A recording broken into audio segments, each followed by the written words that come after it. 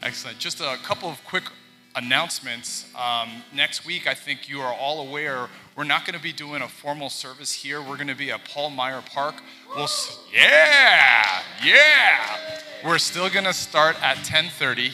And this man is so excited because we have great people at this church. Can I just tell you, Alj and Rika are taking the lead and they're helping to organize.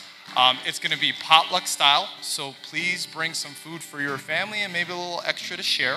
We have a sign-up sheet. Please make sure to sign up so not everybody brings rice. We might have a lot of rice there. So Ardell, I don't know if he's here. He's taking the lead on games, so if you have any ideas or equipment you want to bring, connect with Ardell. And if you have, obviously, comfort items, your favorite chair, whatever it is, please bring that. We will have tents and chairs for us, and it's just going to be a wonderful day of fellowship. So we encourage you to come out, and then we also encourage you to invite others to come out, right? Because next weekend's going to be a lot of fun. That's October 8th, but October 15th, we're going to be celebrating again. It's going to be our 5-year anniversary here in Las Vegas, Every Nation Church. Another reason to give you the courage to ask a neighbor, to ask a friend, to ask a family member, to ask a stranger. Come, join us here at Every Nation for our service on October 15th, all right? More details to come on that. But we're really super excited for the next 2 weeks. We have a lot of great things to celebrate with one another. Finally, without further ado, I would love to announce the one, the only, magnificent minister, Prince of Prayer, Mr. Matthew Dane Belusa.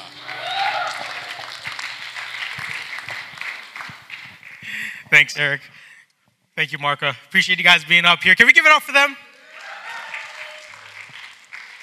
There is a lot of excitement going on in our church right now. It's exciting for me to see Eric and Marco up here. We've got excitement in the next 2 weeks. We are excited that you're here this morning. And my family and I were excited yesterday because we were at the UNLV versus University of Hawaii football game. Now, if you're not familiar with college football, or at least college football here in Las Vegas, this is a rivalry game for UNLV. This is the 9th Island Showdown. And it was an exciting time. It was a lot of fun. There were 20,000 people in attendance. The crowd was into it. There was loud music. Of course, Allegiant Stadium is state-of-the-art, so we loved being in that environment. We actually took Allie yesterday, and it was her first time at a football game ever. And I'm a little bit worried because she loves football now, but I'm scared that the standard is just a little bit too high. But it's okay. It's okay. We will lower the standard gently over time as she experiences real stadium seating. But although we had fun in that environment yesterday, and although I'd love to go to plenty of UNLV games and plenty of football games, we're joking, right? So we're Eagles fans. I made the mistake of looking at the score before stepping out on the stage. Wish I didn't. Maybe you shouldn't either. But my wife and I, Jarek, we're joking that if the Eagles make the Super Bowl, which is here in Las Vegas this year, we're going to have to sell a car so that we can afford tickets to go to the game. We're joking, I think. Right, so I want to be in that environment, but I would never want to live at a football game.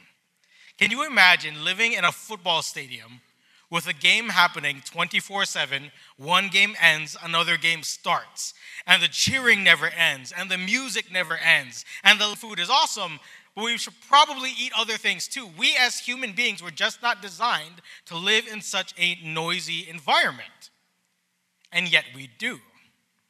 Because there's a lot of noise in the world around us, and there might be a lot of noise inside us. In fact, there's probably a lot of noise in your pocket right now. We have our phones, and our phones have alarms. Our phones have alerts. We have calendars with invites inviting us to things constantly. And of course, we have social media. But again, we were not made to be inundated and live in this kind of noise. And that's why, whether we use the actual feature or not, we need to turn on airplane mode. And that's the title of the brand new series of sermons that we're starting this morning. We want to enter in airplane mode with God because we need to escape the noise long enough to know God personally and to pursue God and follow God practically. And that's what we see as we turn to our main passage in the book of Luke. Now, Luke was known for its historical accuracy. I was reading this past week, and there was a historian and an archaeologist from Oxford named Sir William Ramsay. Now, Sir Ramsay was an atheist, and he wanted to go about disproving the entire Bible, and his plan was to do that by using archaeology. So he committed to archaeological digs, and he took the two books that Luke wrote in the New Testament, the book of Luke, obviously, and the book of Acts. And what he did was he started to go about digging in different cities to try to verify or disprove what Luke told everyone that lives today. And after 25 years, 2.5 decades of dedicated truth, Sir William Ramsay actually ended up proving what Luke said in the New Testament. And he called Luke one of the most accurate historians of all time, and as a result of Luke's testimony, gave his life to Jesus. So, what are the testimonies and one of the accounts that Luke passes on to us is that of a group of men who are pursuing Jesus in Luke chapter 5, verses 17 to 26, or 23 or 26. Anyway, we'll read it together. Let's find out. Here's what it says. This is 26. One day, Jesus was teaching, and Pharisees and teachers of the law were sitting there. They had come from every village of Galilee and from Judea and Jerusalem, and the power of the Lord was with Jesus to heal the sick. Some men came carrying a paralyzed man on a mat and tried to take him into the house to lay him before Jesus. When they could not find a way to do this because of the crowd, they went up on the roof and lowered him on his mat through the tiles into the middle of the crowd, right in front of Jesus. When Jesus saw their faith, he said, "Friend, your sins are forgiven." The Pharisees and the teachers of the law began thinking to themselves, "Who is this fellow who speaks blasphemy? Who can forgive sins but God alone?" Jesus knew what they were thinking and asked, "Why are you thinking these things in your hearts? Which is easier to say, 'Your sins are forgiven,' or to say, 'Get up and walk'? But I want you to know that the Son of Man has authority on earth to forgive sins." So he said to the paralyzed man, "I tell you, get up, take your mat, and go home." Immediately he stood up in front of them, took what he had been lying on, and went home praising God. Everyone was amazed and gave praise to God. They were filled with awe and said, "We have seen remarkable things today." Now, in our pursuit of Jesus, things will get in our way, but it's still possible for us to experience God in a way that goes above and beyond our expectations. And that's the title of the sermon today. Let's get to it after we pray. Bow your heads with me, please. Lord, thank you. We thank you in Jesus' name that we have the great opportunity to gather together in your presence and experience your presence, fellowship with one another, and to hear your word. Lord, we pray for each and every single person here that you would encounter them, that you would speak to them, and Lord, that you would reveal yourself to them because you went above and beyond for us to know you. And that's what we want. Teach us how to do that by your Spirit. In Jesus' name, amen. Amen. So when we think about this passage in the Bible, we see a group of men really desiring to seek Jesus. And along the way, obstacles get between them. Now, it's a little similar for us. Jesus was available physically back then. He's available to us spiritually now. But when we try to pursue Jesus, the same thing happens. Obstacles will get in our way when we try to pursue God. And I think if we look at this passage in Luke chapter 5, we can identify at least 3 different categories of obstacles that are present in this passage. They represent different difficulties that get in our way. And this is not an exhaustive list, but it gives us an idea of the kind of things that will happen to us when we try to seek God. So some of the obstacles that we will face are inconvenient. Right? You've got a group of men here, and praise God. It's such a beautiful picture of community, like Marco was talking about. Because we've got a paralyzed man here, and he obviously can't seek Jesus on his own, but he was surrounded by community that was willing to carry him. And this community picked him up and they pursued Jesus together. We as Christians are not meant to follow Jesus alone. We're meant to be established in Christian community, and that's what this man was. So they go off, and these men are carrying their friend or their family member to meet Jesus. But people are heavy. I've got 2 daughters. One is 5, one is 1. They are not big. They are sized similarly to their dad. but carrying my daughters gets heavy. Imagine carrying a fully grown man on a mat. So now they're carrying their friend, and he's there on the mat, and maybe there's 4 of them, one in each corner. And along the way, their hearts and their souls are screaming out to them, get this guy to Jesus. Jesus can do something. Jesus has what you're looking for.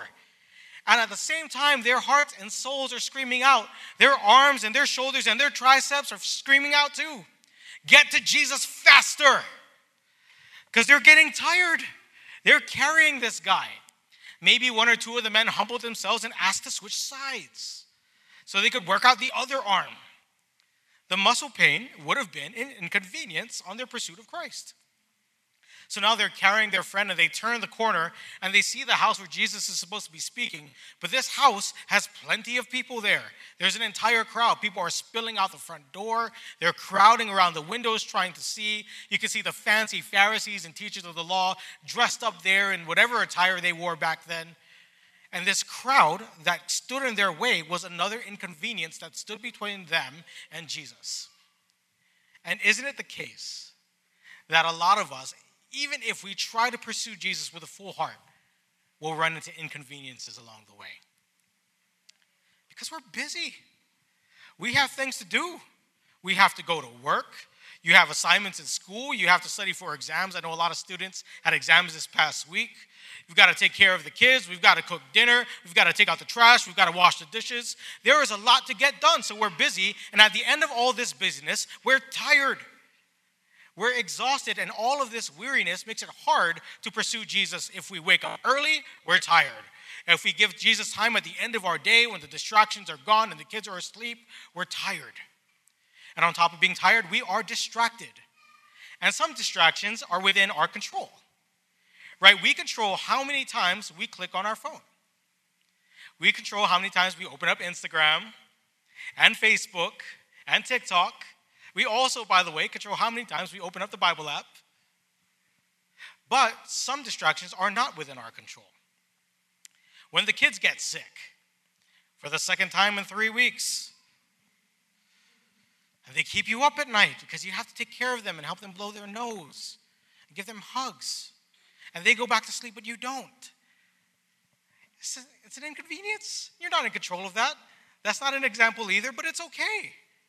When people need your help, we're not in control of those things. So inconvenient obstacles get in our way. There are also irritating obstacles. And there were irritating obstacles in this story.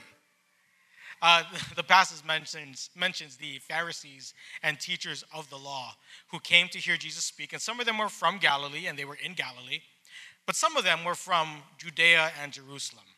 Now, until you pull up a map, you don't realize how far that is. The walk, and they would have walked from the area of Jerusalem and Judea all the way to Galilee, would have been a walk of 100 miles.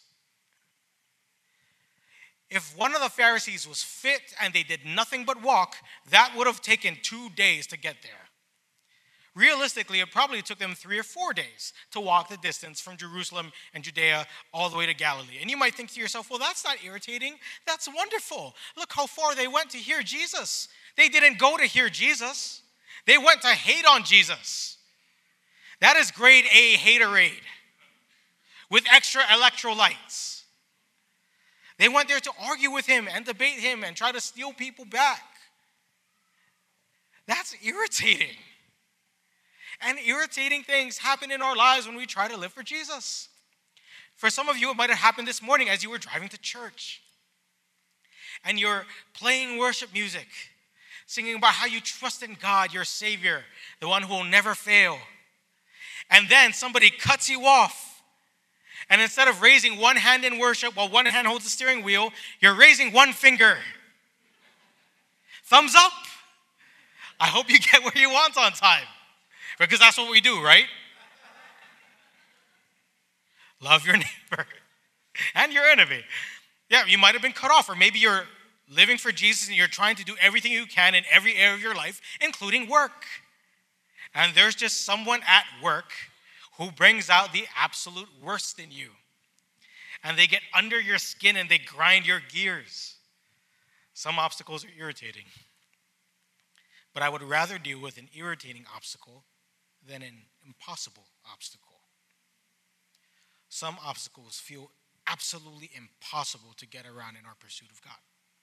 These obstacles might be tangible, they might be intangible. The paralyzed man in this story was paralyzed. He couldn't get to Jesus by himself. It's a tangible, impossible obstacle. So he's got his friends or his family members who pick him up, and they make the walk, and they're getting a good workout on the way. But when they get there, they see the crowd. But around this time, first century homes in Galilee mostly had stairs on the side of the house to get up to the roof because there was a patio on the roof. It's just what they did in their area of architecture. Right? In the modern era, we have open concepts. In the 70s, they had shag carpet and popcorn ceilings. And in first century Galilee, they had stairs that led up to the patio on the roof. So these men walked up the stairs, holding their friend at an angle, make sure he doesn't slip off his rug. And when they get up there, they're probably hoping that the roof is made up of thatch. And some of the roofs back then were made up of thatch and hay. It's cheaper, more available. But this particular roof, according to Luke, the accurate historian, this roof was made up of tile. And this tile would have been made of a mixture of hardened clay and straw. And they would have had to find a way to break through a solid layer of essentially early concrete. And underneath that was a layer of wood holding this roof up. So if I were on the roof, with me not really knowing how to assemble IKEA things, I would have looked at that roof and thought, that is a tangible and impossible obstacle. So those are tangible obstacles. In terms of intangible obstacles, the man who was there on the mat pursued Jesus, and praise God for that. But I doubt he felt like that all the time. He was paralyzed, and he was a human being. And there must have been moments in his life where he wondered about the goodness of God when he couldn't even walk. And at points in his life, that doubt might have felt like an intangible, insurmountable, impossible obstacle to overcome. And we run into these tangible and intangible obstacles too. We live in Las Vegas. People have strange work schedules here.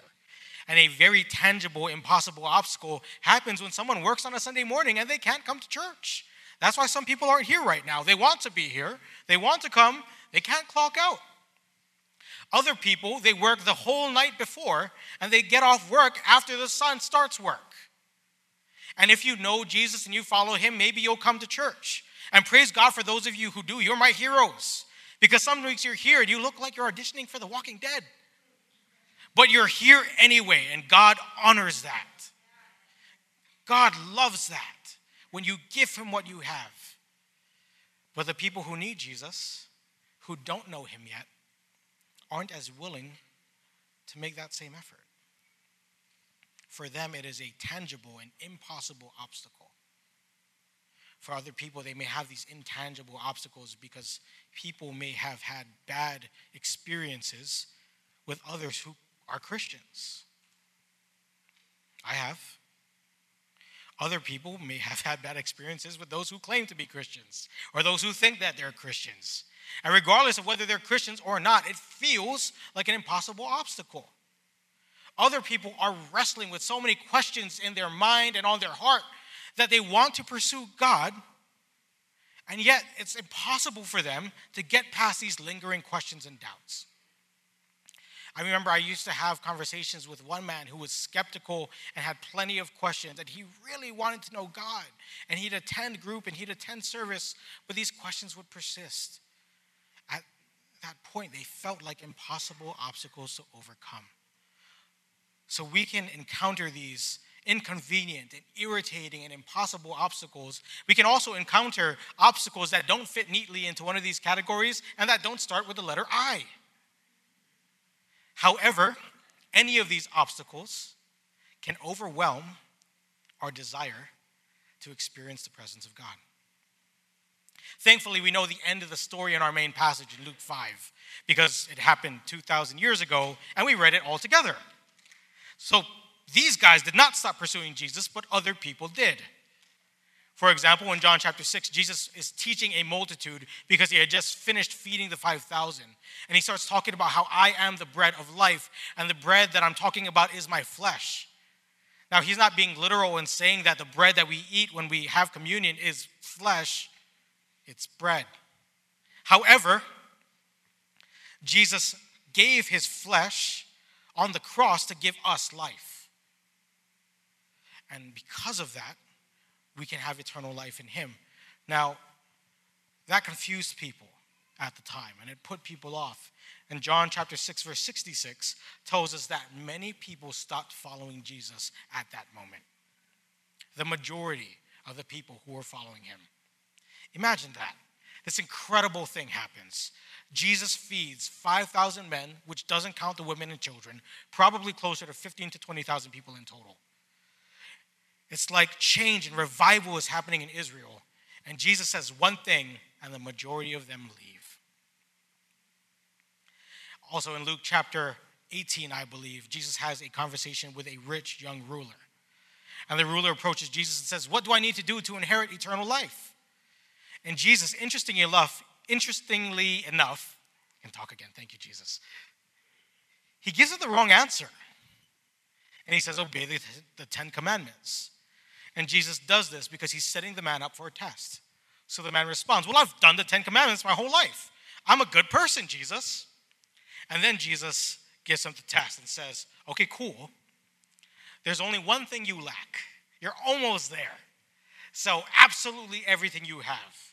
Take all of that money and give it away to the poor, and then come and follow me. Jesus was not making this man do something to earn salvation. He was not making him buy salvation. What he was doing was testing this man's heart, because this man loved his wealth more than he loved God. And as a result of that love, he walked away. His love for money and wealth and possessions was an impossible obstacle that overwhelmed his desire to know God. We all experience obstacles in our lives. At what point do the obstacles become so great that they overwhelm your desire to know God? Does it happen when things are inconvenient?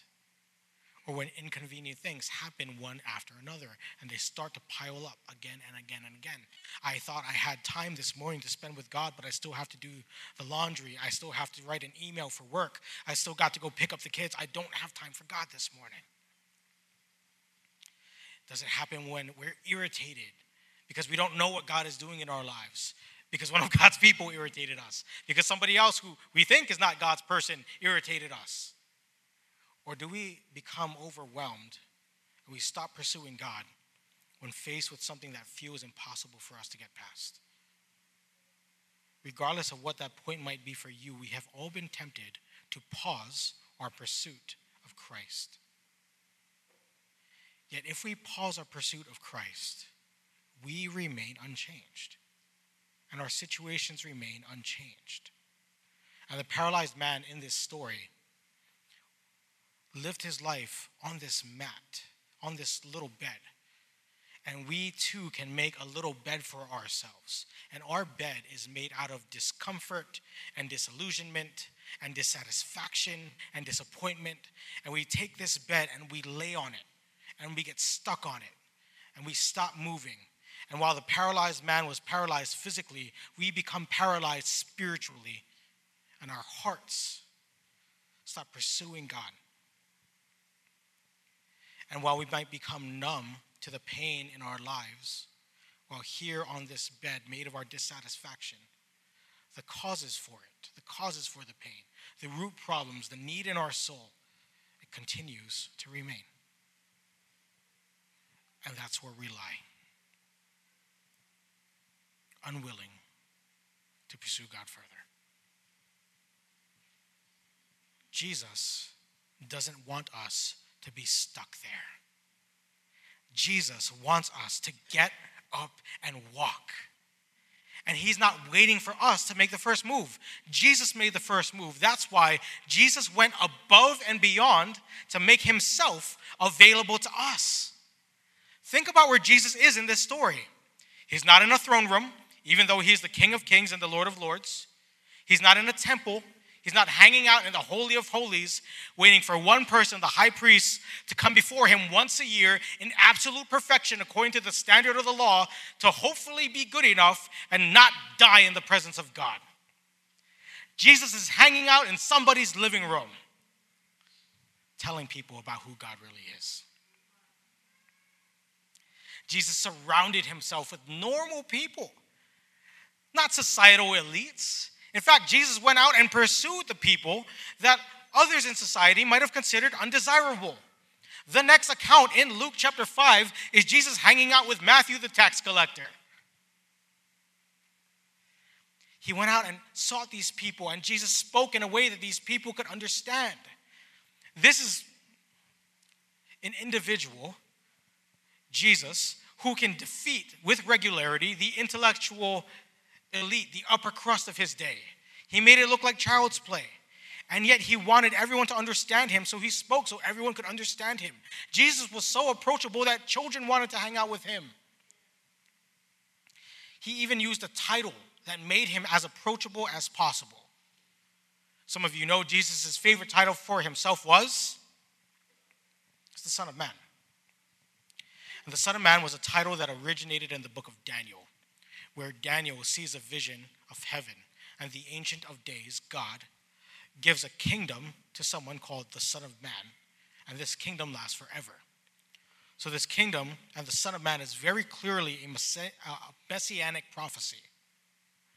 And it's a messianic title. However, this title was not as popular as other titles to refer to the Messiah, like Messiah and Christ and King.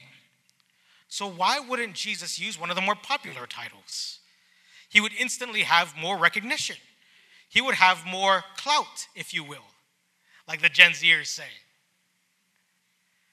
Well, at this point in history, people had misconstrued the purpose of the Messiah or the Christ, and they thought it would be the person who would oppose Rome.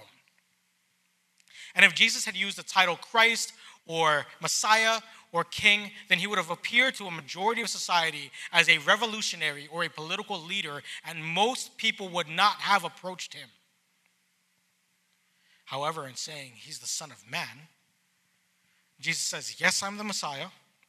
I am God who became flesh, but I am the Son of Man.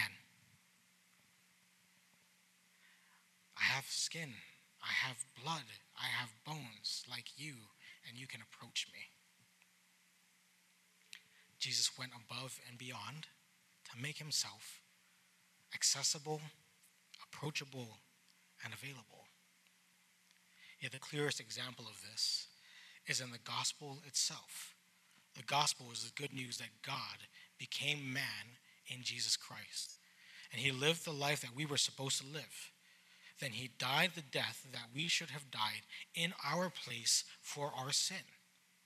Our sin needed to be paid for because it offended a holy, righteous God. It destroyed our relationship with him, and sin destroys relationship with other people. Someone needed to pay the price for that. And in his mercy, Jesus was unwilling to let us do that ourselves, so he did it for us. And that's why he went to the cross. Jesus didn't go to the cross because it was just one way. Jesus went to the cross because he was the only way. And paying for our sin was the only way. But 3 days later, Jesus rose from the dead, proving that he's the Son of God and proving that he is the way, the truth, and the life. And he offers relationship with God and makes it available to anyone who repents and who believes in him.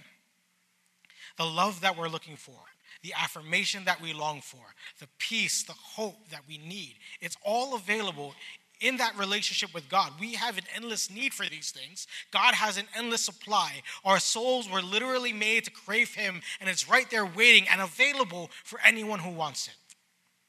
And if you're here this morning and you want to receive that gift for the first time, all you have to do is believe in Jesus and confess your belief out loud. It's not supposed to be hard. It's supposed to be a gift. And it's a gift we receive by faith in Jesus. And if you're here this morning, you might have already received that gift. But receiving a gift doesn't necessarily mean that we always use it. Isn't that right? And God is waiting for us to use the gift that he's given us. He's waiting for us to pursue him in faith. So if we want to find that rest in Jesus, we can find a way around the obstacles and beyond the barriers in faith. And that's what the men in this story did. They carry their friend up to the roof. They find a way through the hardened tile. They find a way through the layer of wood underneath. So by the way, side note, whenever we see this moment in a recreation of it, like The Chosen or one of the movies about Jesus, has anybody ever seen this reenacted? It's always pretty quick, right? Where there's like a hatch built into the ceiling. That's not what it was like. These people are literally pounding through the ceiling, and they're chopping away the wood.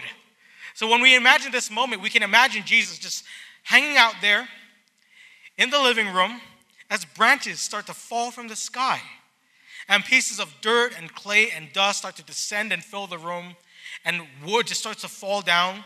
And now this crowd that's crowding into the house that is pressing in on him and trying to get as close as possible, now they're starting to back up because there's wood falling on their heads. And that's why there's space to lay this man before Jesus. So the man's friends lower him before Jesus. And they're looking down. And Jesus is standing there. And he looks down and sees a man in front of him who's paralyzed and can't walk. Looks up into the sky and sees his friends looking down with big smiles on their faces. We did it! And I think the first things out of Jesus' mouth might have surprised people. The first thing that he said was, "Friend, your sins are forgiven." What? This guy's paralyzed. Isn't it obvious what he wants? Why would Jesus do that first? Because for Jesus, the sin in this man's heart that caused him to be distant from God was a greater problem than his paralysis. So Jesus forgave this man's sin and healed his heart first, then healed his legs later. When we pursue God, we are often concerned with results, but God's primary concern is relationship. So let's pursue God primarily for the sake of relationship.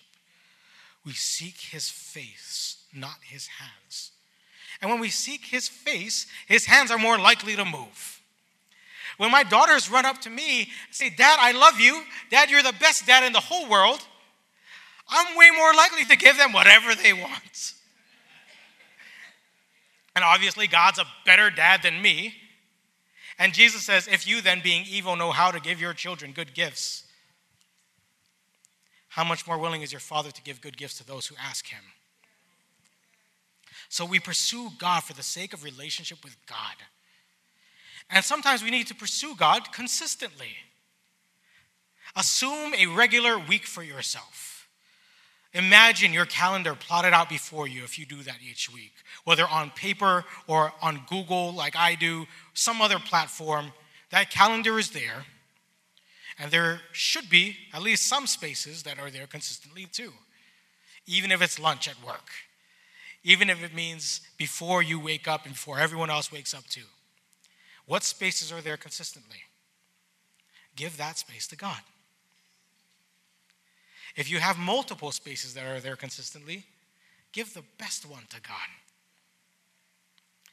Jesus himself was more busy than the rest of us. People were chasing him through the desert, morning, noon, and night. So what Jesus would do, as we're told in the Gospels again and again, was wake up very early and wander off to desolate places to pray. Jesus slept less to spend time with his Heavenly Father and in the presence of the Holy Spirit. So sometimes, whenever I can, I try to model that. I'm a morning person by nature, so I set my alarm to wake up a little bit earlier than I naturally would to spend time with Jesus. And if I had a good night's sleep, I'll wake up at 5 or 5:30, I'll make a cup of coffee, and I'll sit at the table, and I'll read my Bible and pray, and it's awesome time with God. I have not been having good sleep recently, but part of being consistent is having a consistent backup plan. And for me, the backup plan is praying in the car. I don't need music, I need God. I don't need to hear a podcast. I don't need another fantasy football podcast. I need Jesus. So I turn off Andy, Mike, and Jason.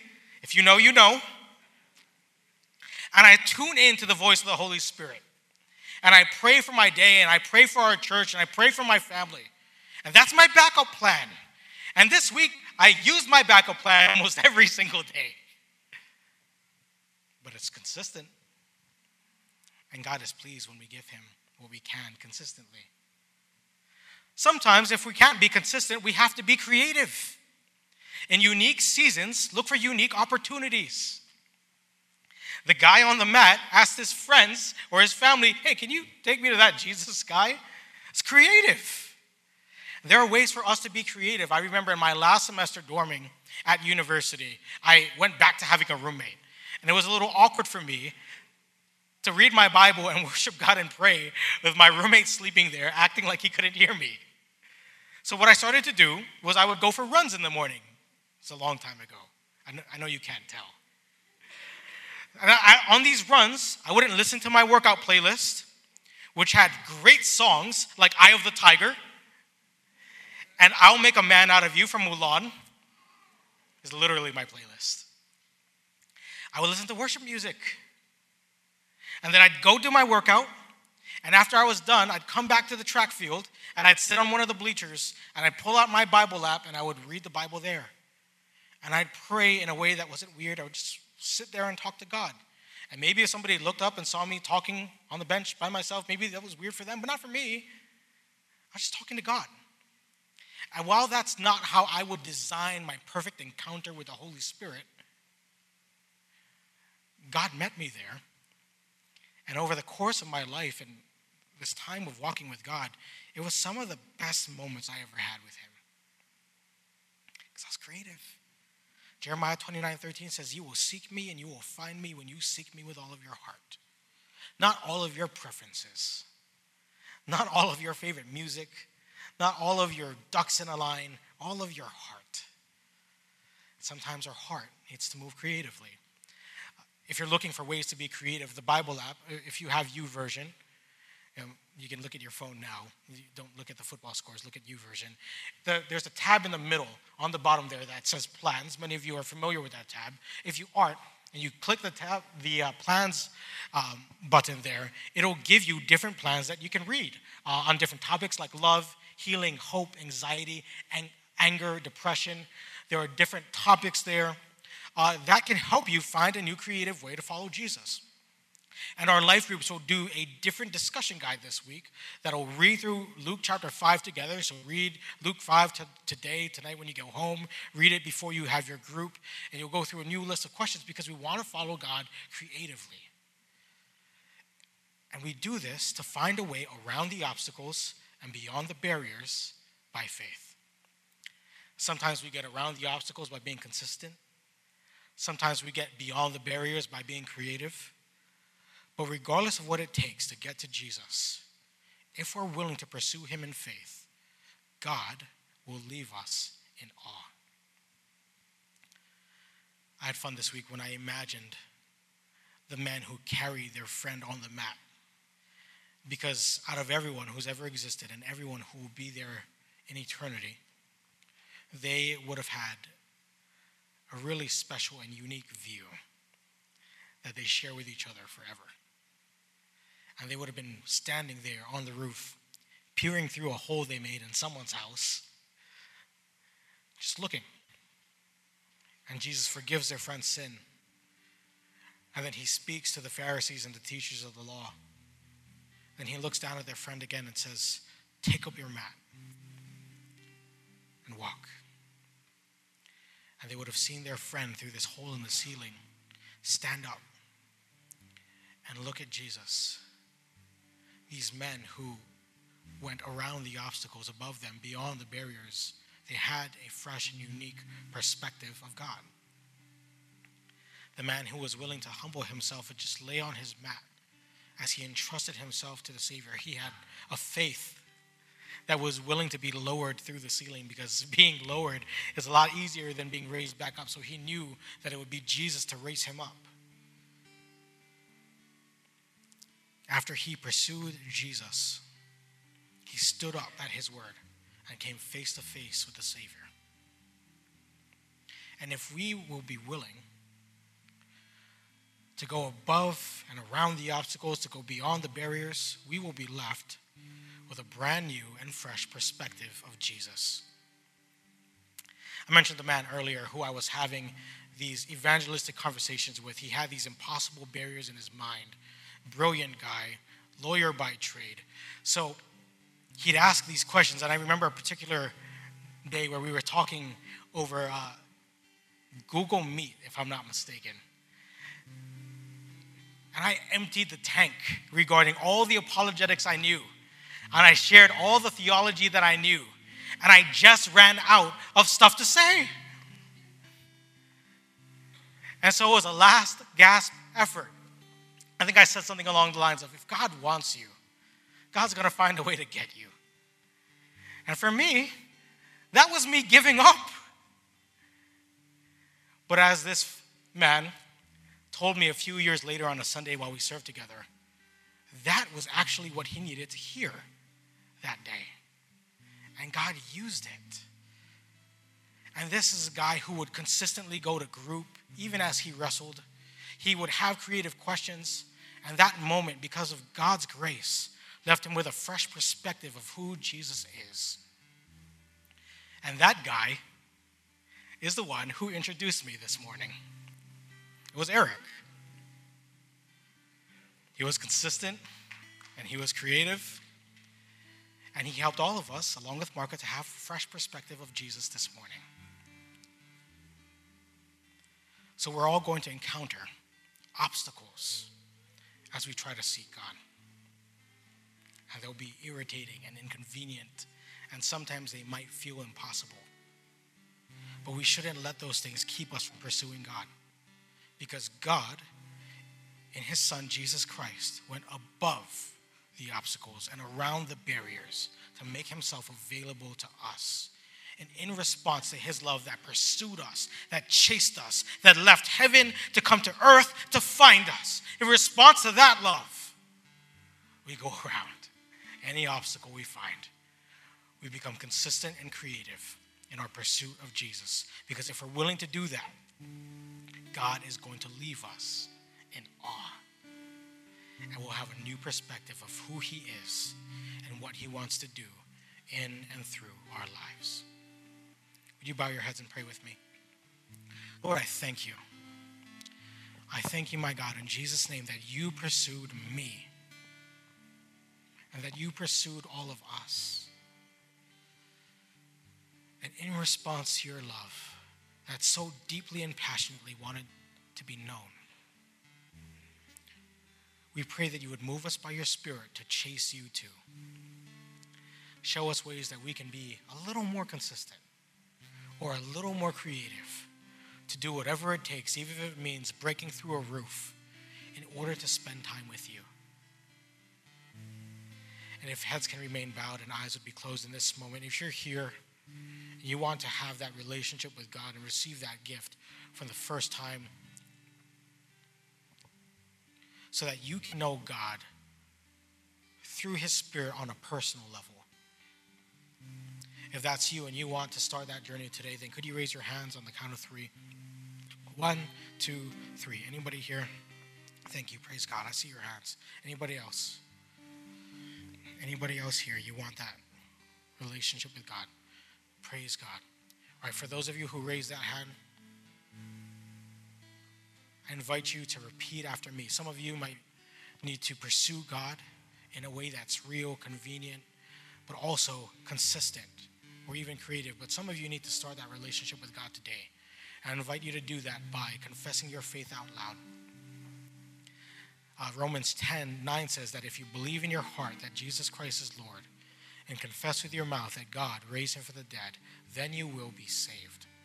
And that's all we're doing together. So repeat after me. Say, Father in heaven, I believe that you sent Jesus, that he lived a perfect life, died in my place for my sin, and rose again 3 days later. Thank you, Jesus, for giving me life. Help me to live for you. In your name, Lord, amen.